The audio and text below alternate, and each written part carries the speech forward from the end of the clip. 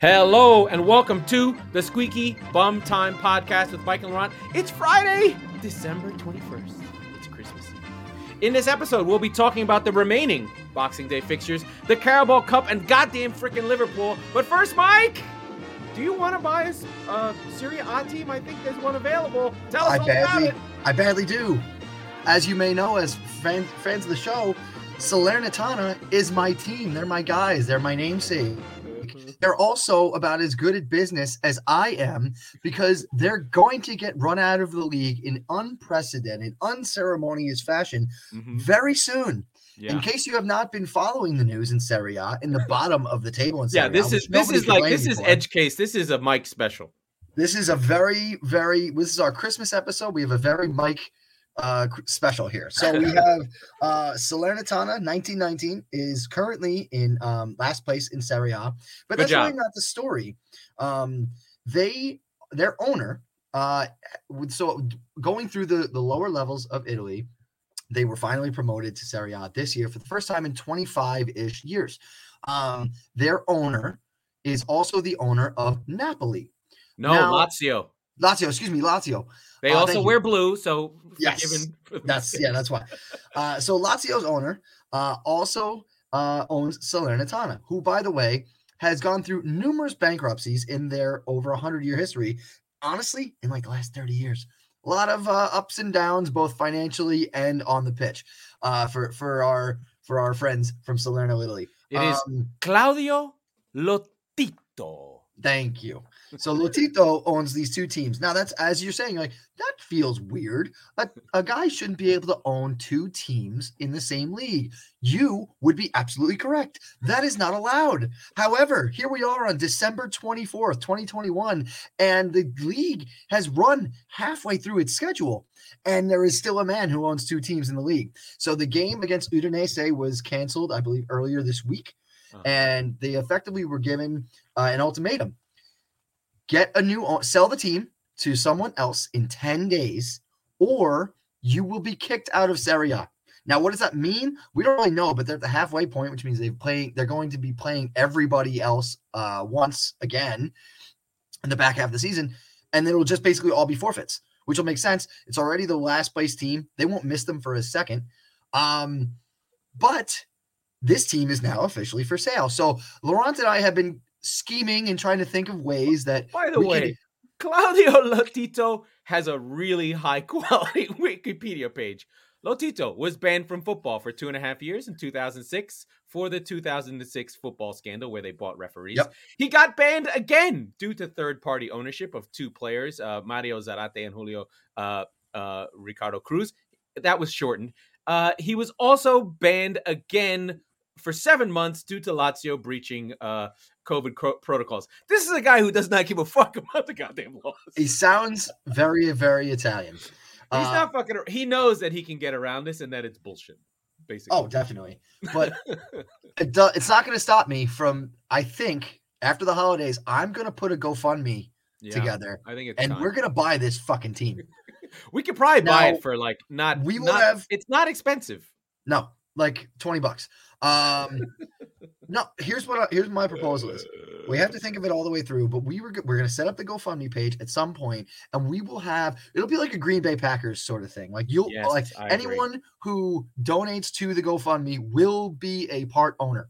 I also think we should appeal now, Mike. I don't know how you feel, but Lazio historically in Rome is a fascist club. Like they literally will do salutes, and it's a fascist part of Rome that they are historically part of. So we should appeal to our woke friends to take power away from a fascist club. I really think that is important. That this Salernitana, as a team of the working people in Salerno, in Naples, like this is Terone, this is salt of the earth type shit. This is really, if you want to fly your woke left flag, buying Salernitana with us not only gives the people a team, it also takes a team away from a fascist. So it's a win-win. The thing is that the woke folks don't love us that much. So I feel like they do. They don't know it yet. They don't know. They haven't fell in love with football, which is the most working class for the people thing that there is. Yeah, but they don't actually mean any of the shit they're saying, which is why it doesn't make any sense. But I'm very gung ho about this. I am going to sell my new house. I'm going to put a bid in on the team. That's Yes, part's a yes, lie. yes. But Well, anyway, no, I think we can yeah, do it. I think we can yeah. do it. I And think we here's the can. thing: we're gonna wait until they get relegated and then buy them next year for a quarter of the Perfect. price. Perfect. Well, Love it. let's go through. We don't have many scores. This is like the first real time we didn't have games in the middle of the week, even though they were half canceled. But we're going to run through the great and powerful Carabao Cup. The 5-time champions in a row. City were out from West Ham, but we have 4 quarterfinals that were played. Arsenal at home versus the Emirates. Smash them. Beat Sunderland. Sunderland were actually quite good in this game, even though they got beat 5-0. Eddie Nketiah with the hat trick. 2 really good goals. I recommend watching his last two nice near post flicks. Good stuff. Sunderland were 2 classes out. Watch Sunderland until I die. Really fun game. Chelsea defeat Brentford at Brentford. Brentford were really good for the first 10 minutes, and then they really weren't for the rest of it. So let's talk about this one for a second, because yeah. Brentford, realistically, you're looking at Chelsea. It's basically all of the Lone Army rejects, right? They ran all of them out, plus Pulisic and Mount. That was it, right? They had Kepa in net. The smart money, he said foolishly, was on Brentford first half.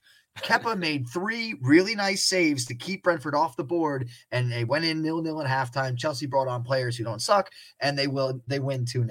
Yeah, who the hell is Sunsoop Bell? I never heard of that guy. No anyway, idea. So yeah, Chelsea get through. Tuchel complains a little bit later. Your Tottenham Hotspur, woohoo! And that means that the next game is even better. Your Tottenham Hotspur defeat West Ham 2-1 with a strong lineup. I think our friend Mr. Conte is like, you know what? Fuck this. I'm going after it. The only non-regulars in is really Doherty and Bergwijn, but he played a name brand group, I'd say. And the stadium was rocking, and the feeling is back in North London. Like, we can punch with the big boys again. And it's amazing what a difference it makes. And it makes you wonder if we had gotten Conte in the summer, but he has brought the belief amongst the players, and that has bled into the fans and into the stadium. We can it's go really into a fun time to be a Spurs supporter. Yeah, let's I think the key stat though, under Nuno, Spurs last in running per game. Under Conte, number first. But the game of the day is Liverpool 3, Leicester 3, with Liverpool the fucking see you next Tuesdays going through 5-4 on penalties. Leicester were going for this game, going. They put the lineup that every Leicester aficionado and side piece fan wanted to see, and it was Daka, Madison, and Vardy in the front 3 together, and you know what? It fucking worked! They scored 3 goals. They scored 3 goals. Now, to be fair, Liverpool had a back line of, I don't know who they are. Morton is in there, Kumetio, Bradley, Gomez, Simakis. Basically, Liverpool is playing their B squad because they're like, we're done with this thing. Come get us. Leicester. Yep. And Leicester did. They scored 2 goals from Jamie Vardy early. Oxlade-Chamberlain pulls one back. Then Madison they're up 3-1, cruising. They have their best defense in. The weird thing is, though, they do have Ndidi in defense with Soyuncu. So there's something weird going on there. And we know that Leicester's defense is bad for sure. But they're hanging on there. They're playing for their win. They've got a 2-goal cushion. Jota gets one back on 68. Okay. But then the ghost of Anfield turns on. Yep. And Anfield just drags Liverpool over the line. And this is totally normal stuff. I think Leicester was playing well. They had this game in control. They're looking like they're going to put out Liverpool. They're up 3-2 in the 95th minute. The ghost of Anfield comes through. Meeny, miny, mina, mudo. Yeah. Ties the game at 3 in the 95th minute. Yeah. Just stealing Leicester hearts. And then it goes, they go straight to penalties, which I like. Like, I prefer that. Fuck around. Let's go do this. Especially with the fixture list. Forget the virus stuff for a second, but just in a condensed fixture list, this competition should never have extra time. I love that. Yeah, it was nice.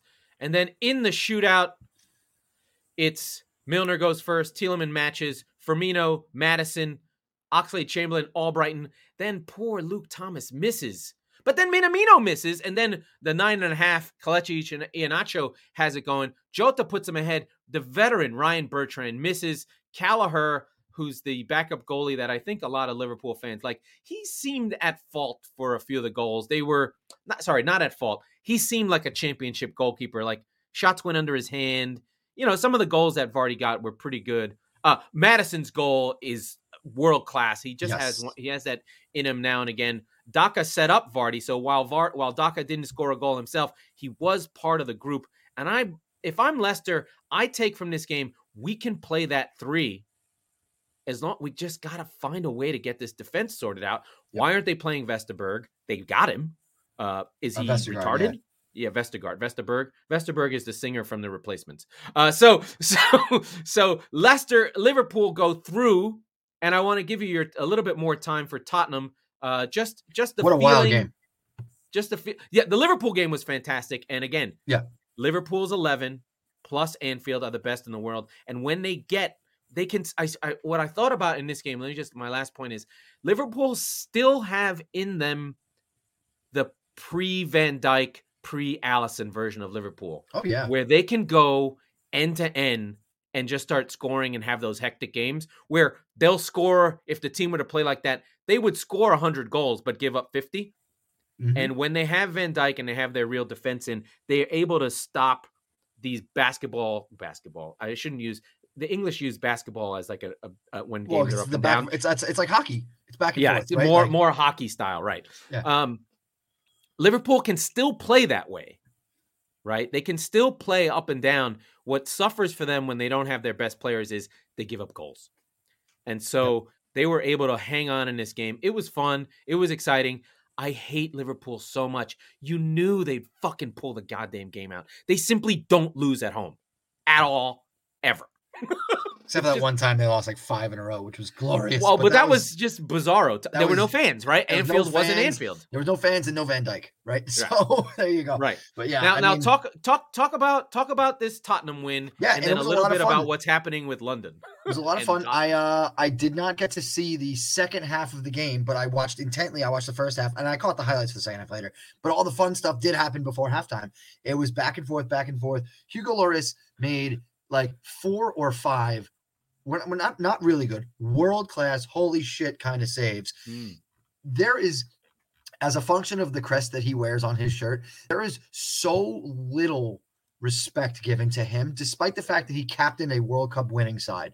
He is phenomenal. And all that to say, he is phenomenal often as a function of his defense being quite literally the opposite. So I have to wax poetic about my man Hugo for a second. He was unbelievable.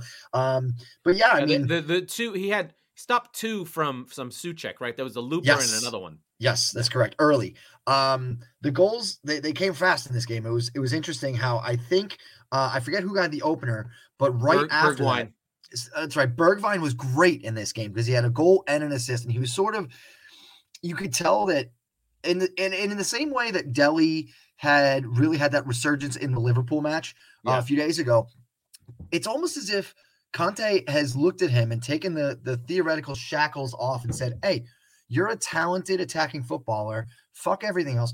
Go be that guy, and then we'll start talking about everything else. Go be a threat." And it was evident in his, not so much in the results. I mean, it was, but it was more evident in he was taking guys on one-on-one. And then the first goal, he takes a man on. It was awesome. Yeah. And he just goes, "See you later, dude." Yeah, it was really good. And I think it was Dawson, or I can't remember exactly who it was.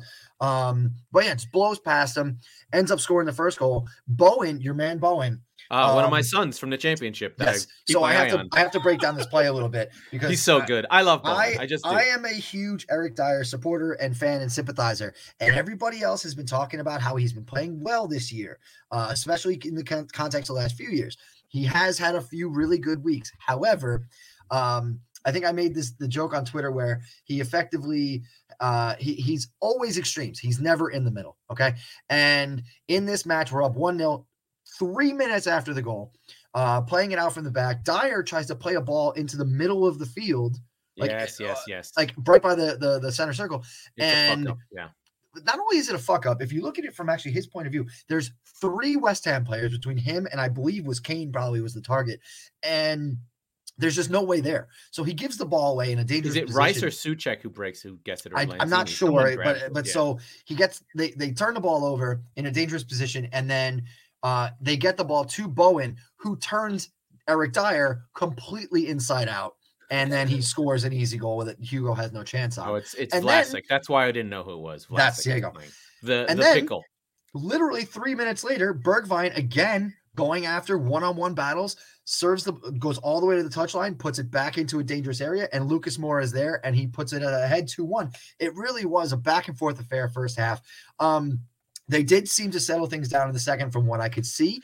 But I think in the second half, it's all Benrahma comes on and really starts shooting. It sounded like Moy said, "Go win us this fucking game, please." Right. And he takes a lot of shots and doesn't really do anything, but he's the thing is, like I had alluded to, the belief is back, and you've gotten performances, like I said, out of guys like Bergwijn and like Dele. It's really, frankly, only a matter of time until Kane has one of those like 4-goal games against like Leicester or what you really want from Kane is a goal a game for 2 months. You don't even want, but yeah. But what you're gonna get, he's gonna bully the shit out of like Norwich or something. And what I'm saying is, the confidence and the belief is back amongst the boys, and it's back amongst the stadium, and that place was howling again. Yeah. So that's the second straight day. But let's go into the semifinals though. We got the draw already. It's Arsenal Liverpool over 2 legs. I'm not confident it's going to stay over 2 legs. We'll see what happens there. That's a huge piece here, and it's interesting because that gives obviously a significant advantage to the home teams, the home teams in the first leg, I should say. But I don't know. I'm optimistic that these charts that we're seeing are getting hysterical, and then they're all going to peter out in the next week or so, but we'll see. Yeah, I'm actually, so on a side note, I'm super confident. This is the best version of COVID that could happen.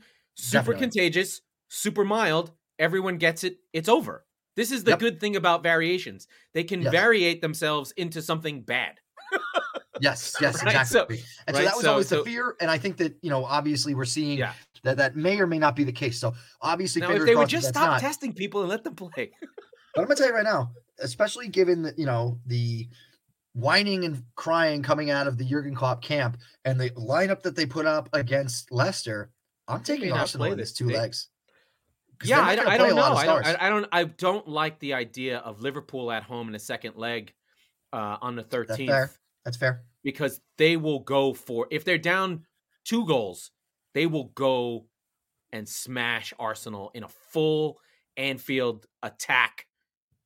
Like nothing is like Liverpool has been down 4 goals to Barcelona at home. Okay. You know what I mean? So January 13th, though, again, this comes in that 30-ish day period where you have AFCON. So are they really going to do that when they've got the FA Cup and the Premier League games coming thick and fast still? Because by the way, however, they now have no game on Boxing Day, so they're going to have to find a place for that game.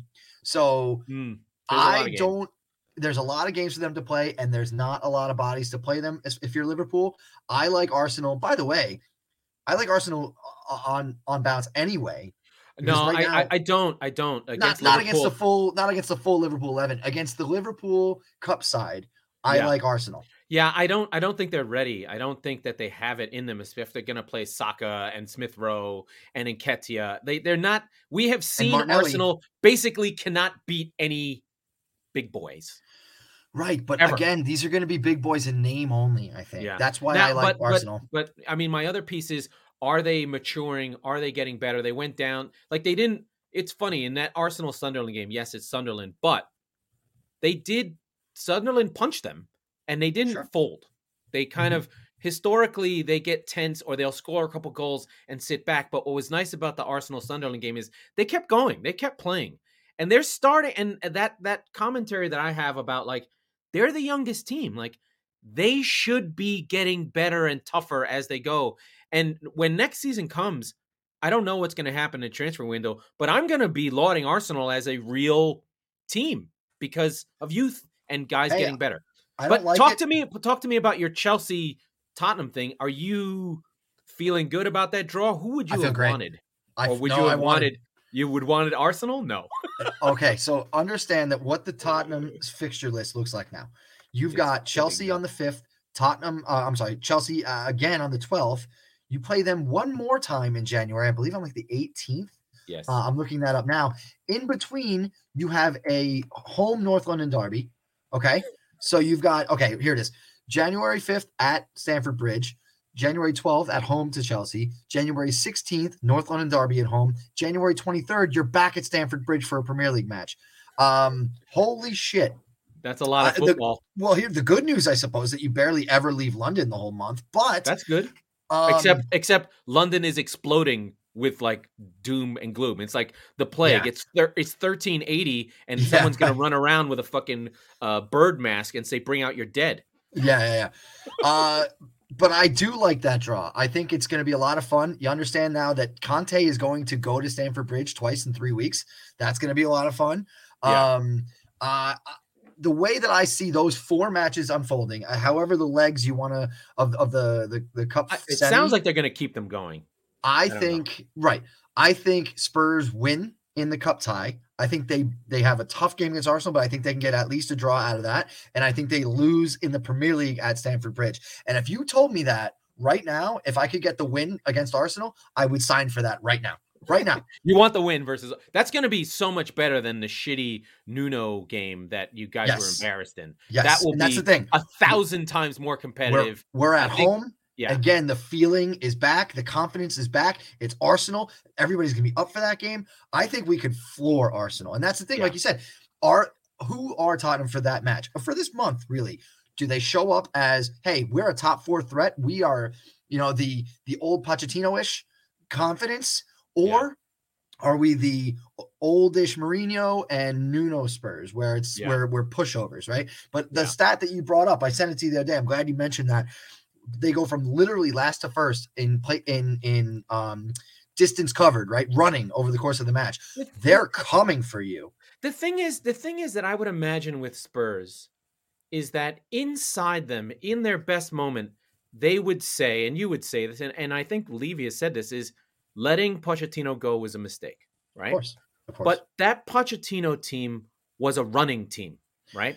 They knew about pressing. So it should not feel foreign to the DNA of this group, which I think is still the same DNA, to want to run. And I think the thing that always hurt Spurs was in their DNA, they were not a sit-back team. No. And they were always bad at it. It's in the ethos of the club for 100 years, right? 120, whatever many years now.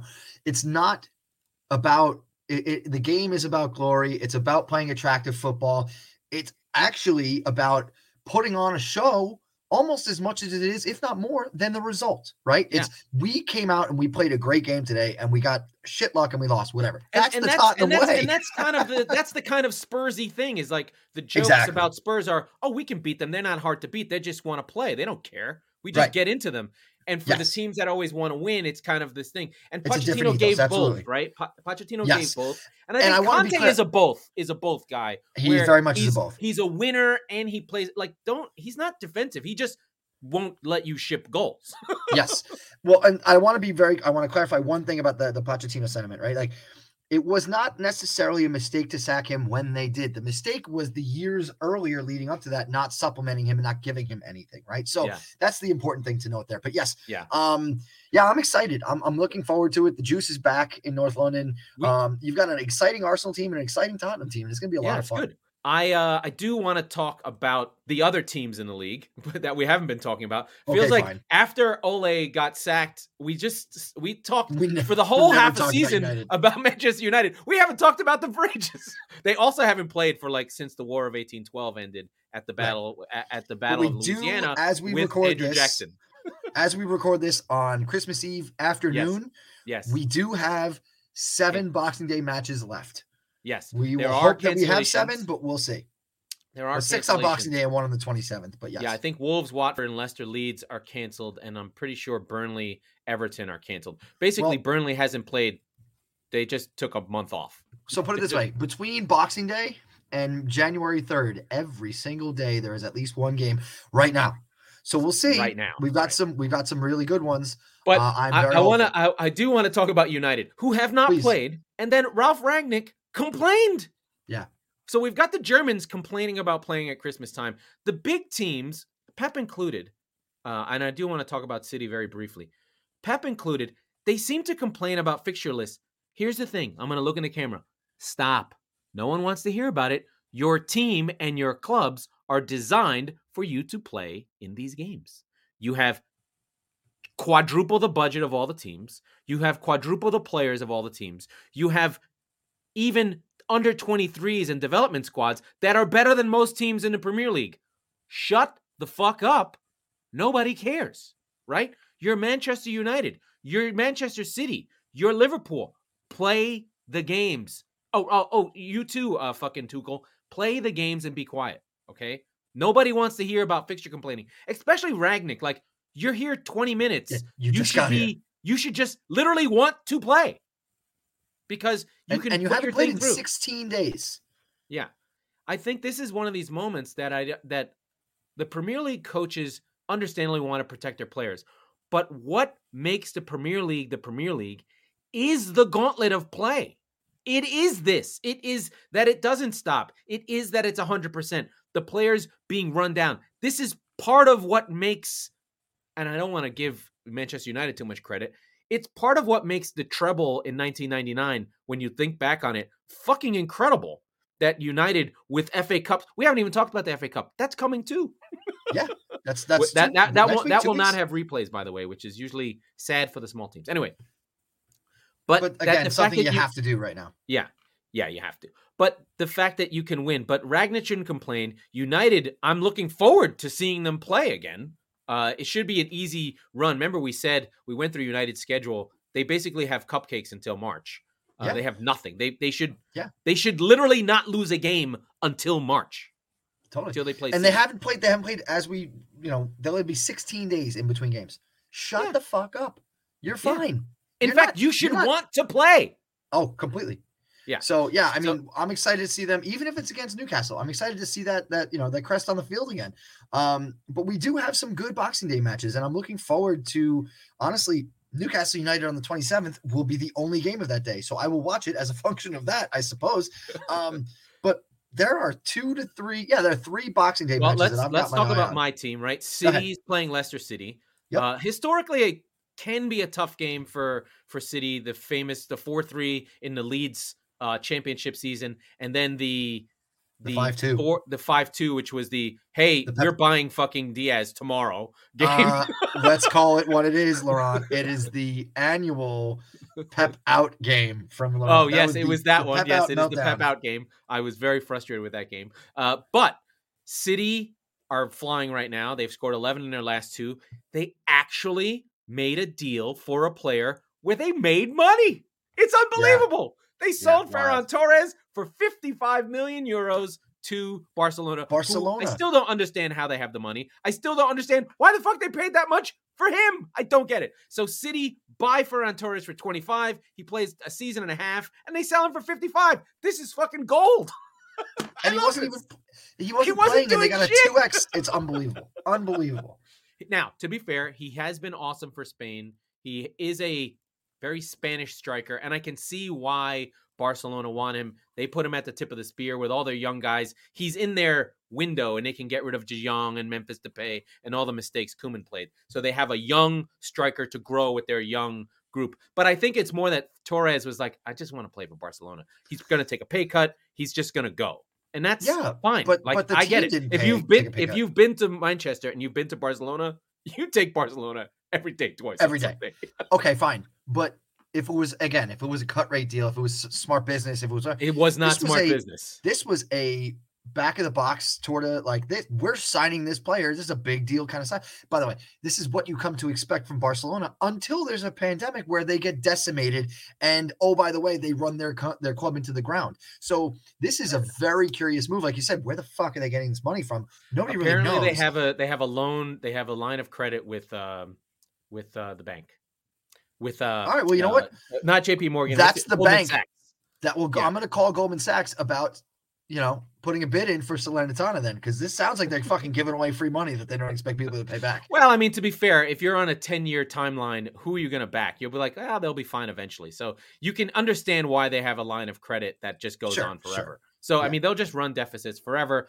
But anytime you hear them talking about Haaland, get the fuck out of here. They're not buying Haaland. They It's can't not touch happening. Haaland. Anyway, so City playing well, playing great. They play Leicester. I do think the one side note is the cancellation for Leeds against Liverpool at Anfield is a breather because they could have gotten blown the fuck away. Like, this could have been an 8. You know what I mean? That could have been Bielsa's last game. Yeah. If he had gotten the doors blown off him. So he gets a reprieve for a minute. Like, going to Anfield for Leeds was not going to be good. So Leeds hang in there another day. West Ham, Southampton, kind of a fun game there at home, London Stadium, Christmas, Boxing Day. Please, if you watch the games, look into the stands. England has a very funny little tradition where people do fancy dress. They wear costumes, they wear hats, they treat it like the World Cup because the world is watching. No one else does this. This is a unique tradition to It's England. very Churchill Downs-ish. Yeah. The whole of Europe watches the Premier League on this week because there's nothing else to watch. Norwich City, Arsenal, the less talked about this, the better. Tottenham Crystal Palace. If I were you, I'd be worried. So here's the thing. I was worried the first time for 2 reasons. Obviously, Palace and Selhurst Park. All of the reasons I gave you that Spurs are up for a fight now, I'm excited for this game. And as a neutral, if you are not a fan of either of these teams, you should watch this. It is going to be attacking football on both sides. It's going to be really fun to watch. I think Spurs end up pulling away. They get scored on, but I think they end up winning relatively comfortably 3-1. Yeah. So what I think is the key thing is, like, with Palace, they could have outfought. They could have out-desired or out-mentalityed Tottenham under Mourinho and Nuno. They did not outwork.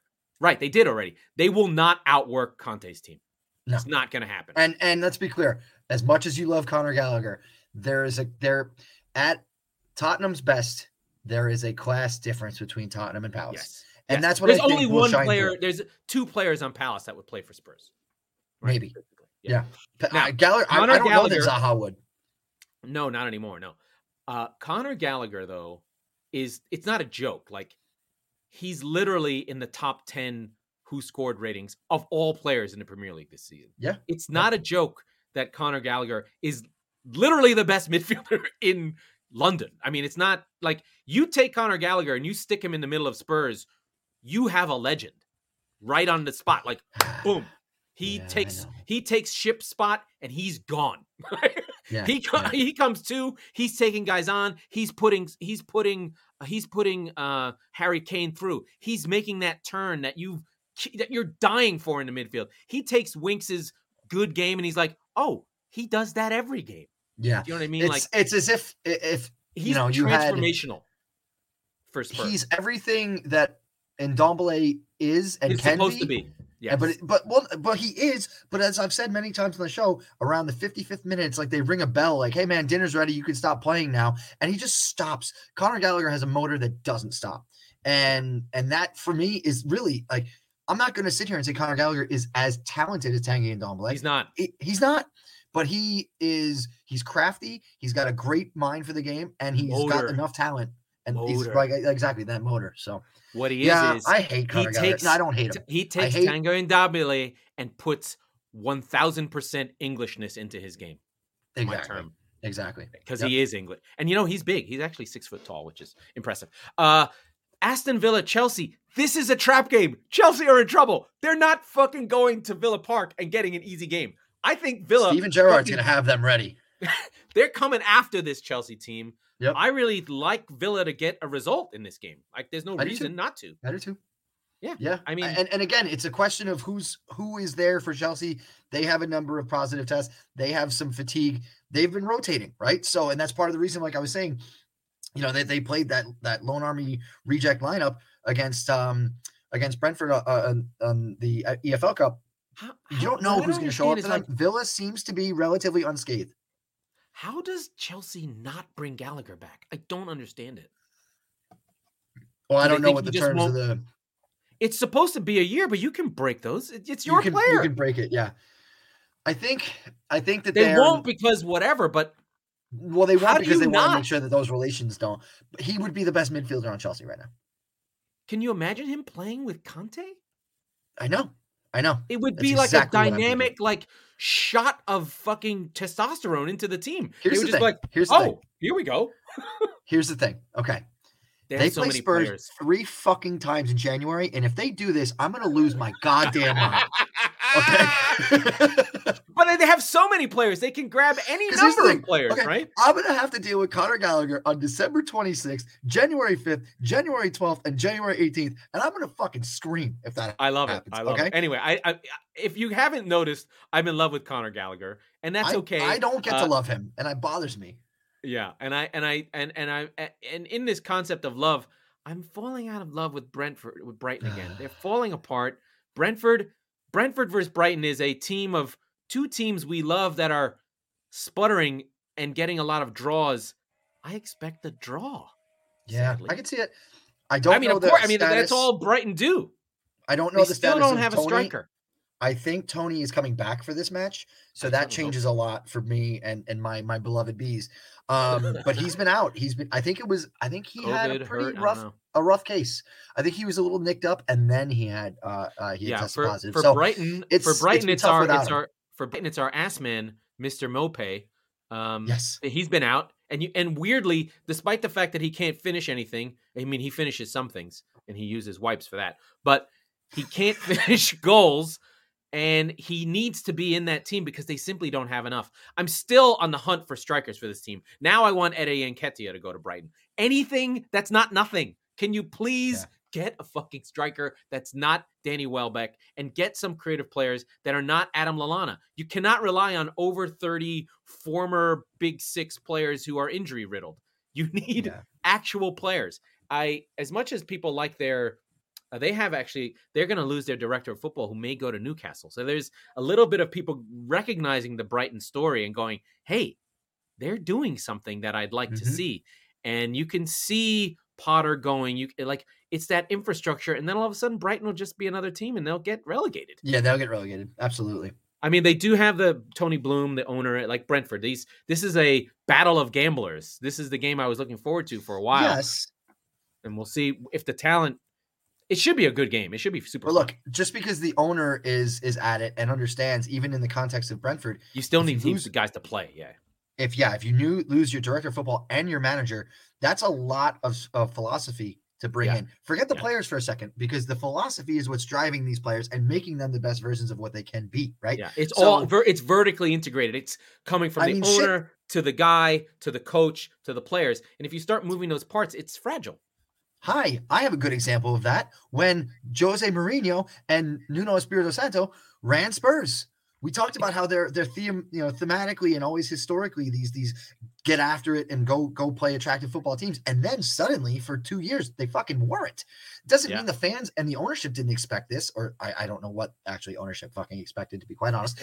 But so if you have continuity, like you said, the entire way down the pyramid, it's true in all sports. And you take the middle of the pyramid out, well, what the fuck did you expect to happen? Yeah, it's gonna fall down. So I'm fascinating. hopeful It's a good game happen. it's a very nerd core game. It's the football manager game. It's the analytics. It's the Moneyball. It's the Billy Bean team. It's all of those things are encompassed in this game. I do have one thought, and I know we talked about it before, but I love that football has this historical my team plays this way thing where we somewhat have it, I guess, in American football, but the rule changes have made it so that you can't really be that anymore, right? Like, you can't be like the meanest defense ever, right? Right. You can't live on that anymore. You'll just lose. Or you can't live on a running team or hold on to your ethos type stuff. I mean, I guess the Baltimore Ravens have it a little bit. The Giants have lost it, basically. Let's say, like, the Baltimore Ravens still have Lamar Jackson. It's not like they're, but they're still relying on new age. No, I get it. Right. And then you sort of have it with the Steelers. There's some modicum of it, but it doesn't affect how the teams make decisions, right? So it's kind of interesting. But in this league, it exists, right? Unless you have a transformational manager who can kind of push and stay within the lane while changing it. Like I feel like Moyes has grabbed West Ham and let it still. It has taken some of the attacking impetus, but also kept it in his own image, where you can shift it, but you can't change it, right? Like Yeah. Yep. Arsenal under Unai Emery. This guy's a great coach. The guy freaking wins every time he's in the Europa League, but he didn't fit with Arsenal, right? It No. just didn't make sense. It doesn't work. It's so Mhm. bizarre. I don't know how it works, but it's there. It's like my So Englishness here's thing. what happens Teams if have ethos. if a club, and we've seen it in North London with both clubs, right? If a club like Arsenal or Tottenham have that if you're looking at a pyramid and you take the middle of the pyramid out, then you have dysfunction, dissension among the ranks, all that stuff. And what happens is you fall to mid-table. You finish 7th, 8th, right? And that's what we've seen with both North London clubs in recent years. I mean, What happens if you do it at Brentford, though? you Or go excuse down. me, at Brighton, you don't have the skill and quality to have a quote unquote disappointing season and finish in the top half. No, You lose you $50 go million. from 12th to 17 to out. Yes. And then the slope is extremely slippery. And Yeah. I mean, hell, you could be Sunderland at that point. You know, it can happen becomes bad quickly. because I mean, if you look at and this is why I always have a soft spot for Norwich, because they have the ability to go again when they go down. But a lot of teams don't. And the thing is that it's twofold. It's that they are coming off of, the discouragement of the relegation, but they're also going into a piranha pit of hungry teams at the championship, the top of the championship level, who are saying, no, that's my spot now. Right? That's not your spot to take it back and go back up next year. You're fighting me for that spot now. So yeah, I mean the championship is a fucking viper pit, and you can just ask the teams that they were 10 points clear, Viper and they've been pulled back. Bournemouth, they looked like they were doing fine, pulled back. Fulham looked like they were ready to go up. A new son, Brereton Diaz at Blackburn, former one of the Premier League winning clubs. They're pulling it back. Brereton Diaz, incredible story. I'm going to give you. We're going to go to the championship. Let's do it. Brereton Diaz is a guy called Brereton. He's a winger. He's fine. He finds out that he has just a smidge of Chilean blood and plays for the Chilean national team. He adds Diaz to his name. This is a guy from the north of England. He goes from Brereton to Brereton Diaz. Brereton Diaz is an incredible player. He's got all the fucking South American fight in him. He's leading the championship in goals. Wow. He's taken this team, put it on his back, grew a beard, and now he's a fucking South American dynamo. So Brereton, he's a drug lord, is what you're telling me. Brereton, crap. Brereton Diaz, the Chilean striker, incredible. That's awesome. That's a wonderful fucking story. Yeah. So, but that's the thing, is that you're fighting against the Brereton Diaz's of the world if you go down. And we talked a lot about it, I don't know, a month or so ago, about how the amount, the quality in the Premier League has never been higher, and the expectation that you'll be able to pull a Burnley or a Newcastle and just get your 40 points and just keep your head above water. You're going to have to fight for those points and play attacking, aggressive football. Listen, and if it will hurt me if this all kind of comes unraveled for Brighton, because that ethos is going to leave them, and that will make me very sad. And I'm sure it'll leave you just absolutely despondent. I'll find a new team. I'll be all over Blackburn. I promise you. Yeah. If they play well. But like we said, we've said this before. The top, so we have the Premier League is 20 teams at the top of the pyramid. Teams 15 to 25 or 15 to 30 are not that different from each other. No, now, being in the Premier League gives you a lot of money. That is a fact. It's like $180 million just for being in the Premier League. But you have to spend to stay in. And your point about Newcastle is valid. They don't break the bank every time they go in. They needed to make a change. That's fine. And they'll go up and down, and they'll go again. It's fine. But, you have to respect. You have to respect Burnley, and that's why we give Dyche so much love. You have to respect Southampton, the fact that they just keep fighting. And the teams are all the same in some sense. You have some teams that are on the up of their wave, where I think like Brighton are now sort of crashing down a little bit, and you have Crystal Palace are on an upswing, Brentford are on an upswing, Villa are on an upswing, Wolves are on a down. I mean, Leicester are on a downswing again. They lose Rodgers, they could slip easily. Yeah. It's not that far off. Like Vardy gets old, Tielemans gets sold, Madison gets hurt. They're gone. So Like, it's let's not expand on hard. this a little more. We've talked until we were blue in the face about how there's 3 teams and then there's the rest, right? In the top half of the table. So that's really how the pyramid, if you think about it, right?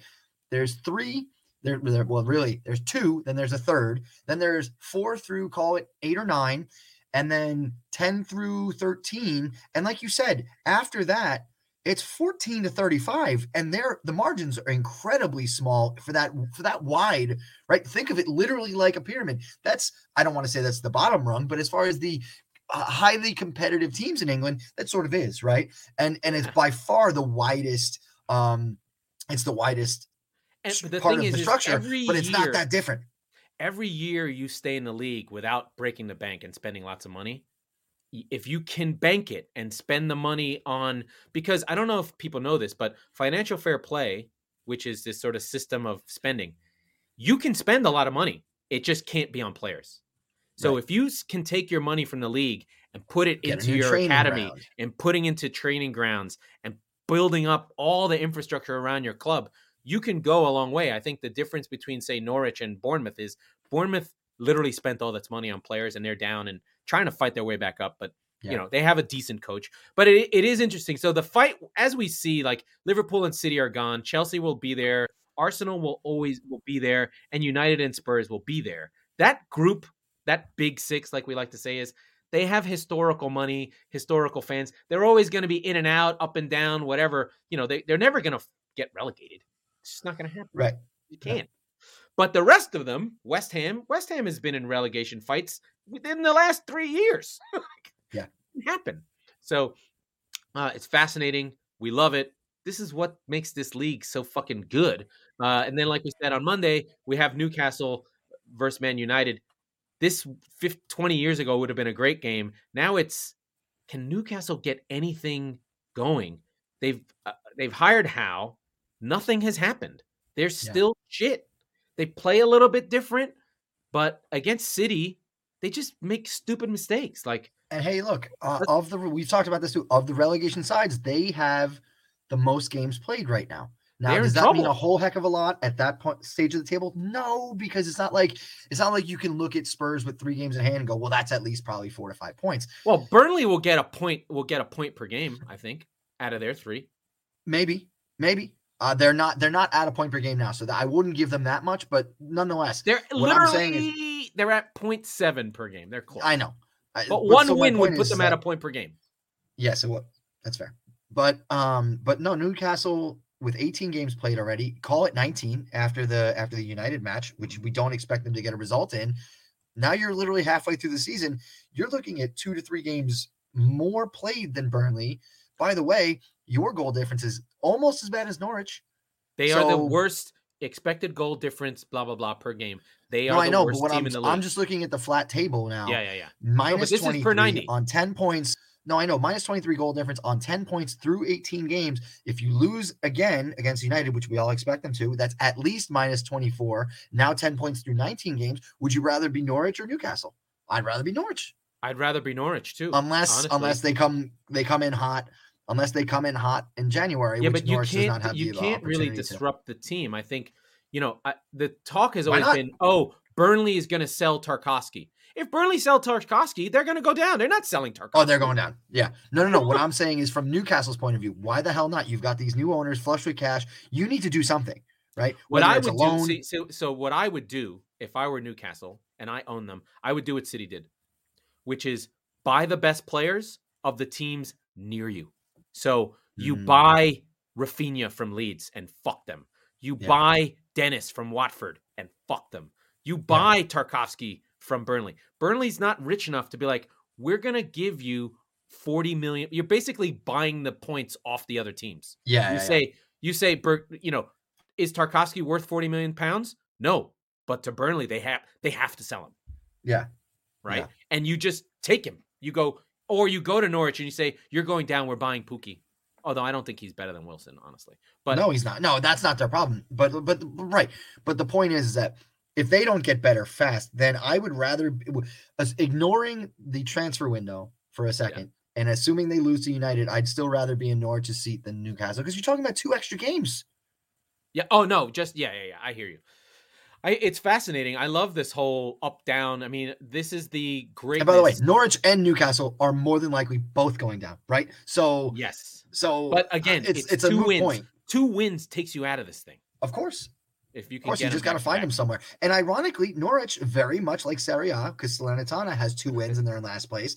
Norwich has more wins than Newcastle. They have as many as Newcastle and Burnley It's the combined, and 7 yet draws that it's Newcastle the has. 7 draws, right? Exactly. So Yeah, that'll make them feel good. yeah, Well, yeah. then on the other side of it, you've got Watford, who's doing what we do, which is like they've got 4 wins. They give 0 fucks. Yep. 1 draw. They don't care. We'll Yep. lose games. I don't care. They have Dennis. They're going to try and win games.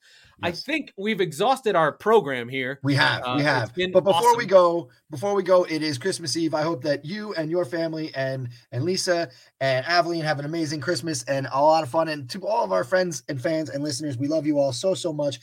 Dave and Chris from the Chop Sports Network, you guys fucking rock. We love you. We hope everybody has a happy, safe, and healthy Christmas. Fan Hub, respect to Russ And and Fan the Hub, boys at yes. Fan How Hub. dare I? Yes, Fan Hub as well. We love you guys as well. We hope everybody enjoys, hopefully, at least 7 games on Boxing Day and many more. We'll be back with you guys one more time before the new year, but just wanted to get that and in we'll before, say anything else. English Christmas style. Happy Christmas, which is There you odd. go. And then Father Christmas, which is odd. But you know, in England they don't have happy holidays. It's all Christmas all the time. So Merry Christmas to them. This is an English podcast, and we say Merry Christmas, damn it. And I have my Gumby screen behind me, so eventually I'll wrap myself up and say Merry Christmas, damn it. But we do respect all the clubs down the pyramid, all the fans. If you want us to talk about your team, we'll go fucking find out about them. Stockport United, Harrisford, Kidderminster. I don't care. Aberdeen. I love the whole Aberdeen. I'll fucking go find out about the whole fucking pyramid if you want. If you want to shout out, want to talk about your team, we'll talk about them because I love the game top to bottom, especially the English league, which makes me the most happy. As I watched Serie A the other day, and I was just, I watched La Liga, and I was like, are you fucking kidding me with this? I watch Athletic versus Real Madrid. They literally just stand around. They don't do shit. It's like, oh, let me do my dance with you. And I was like, get stuck in, you fucking Spanish ponces. Let's go.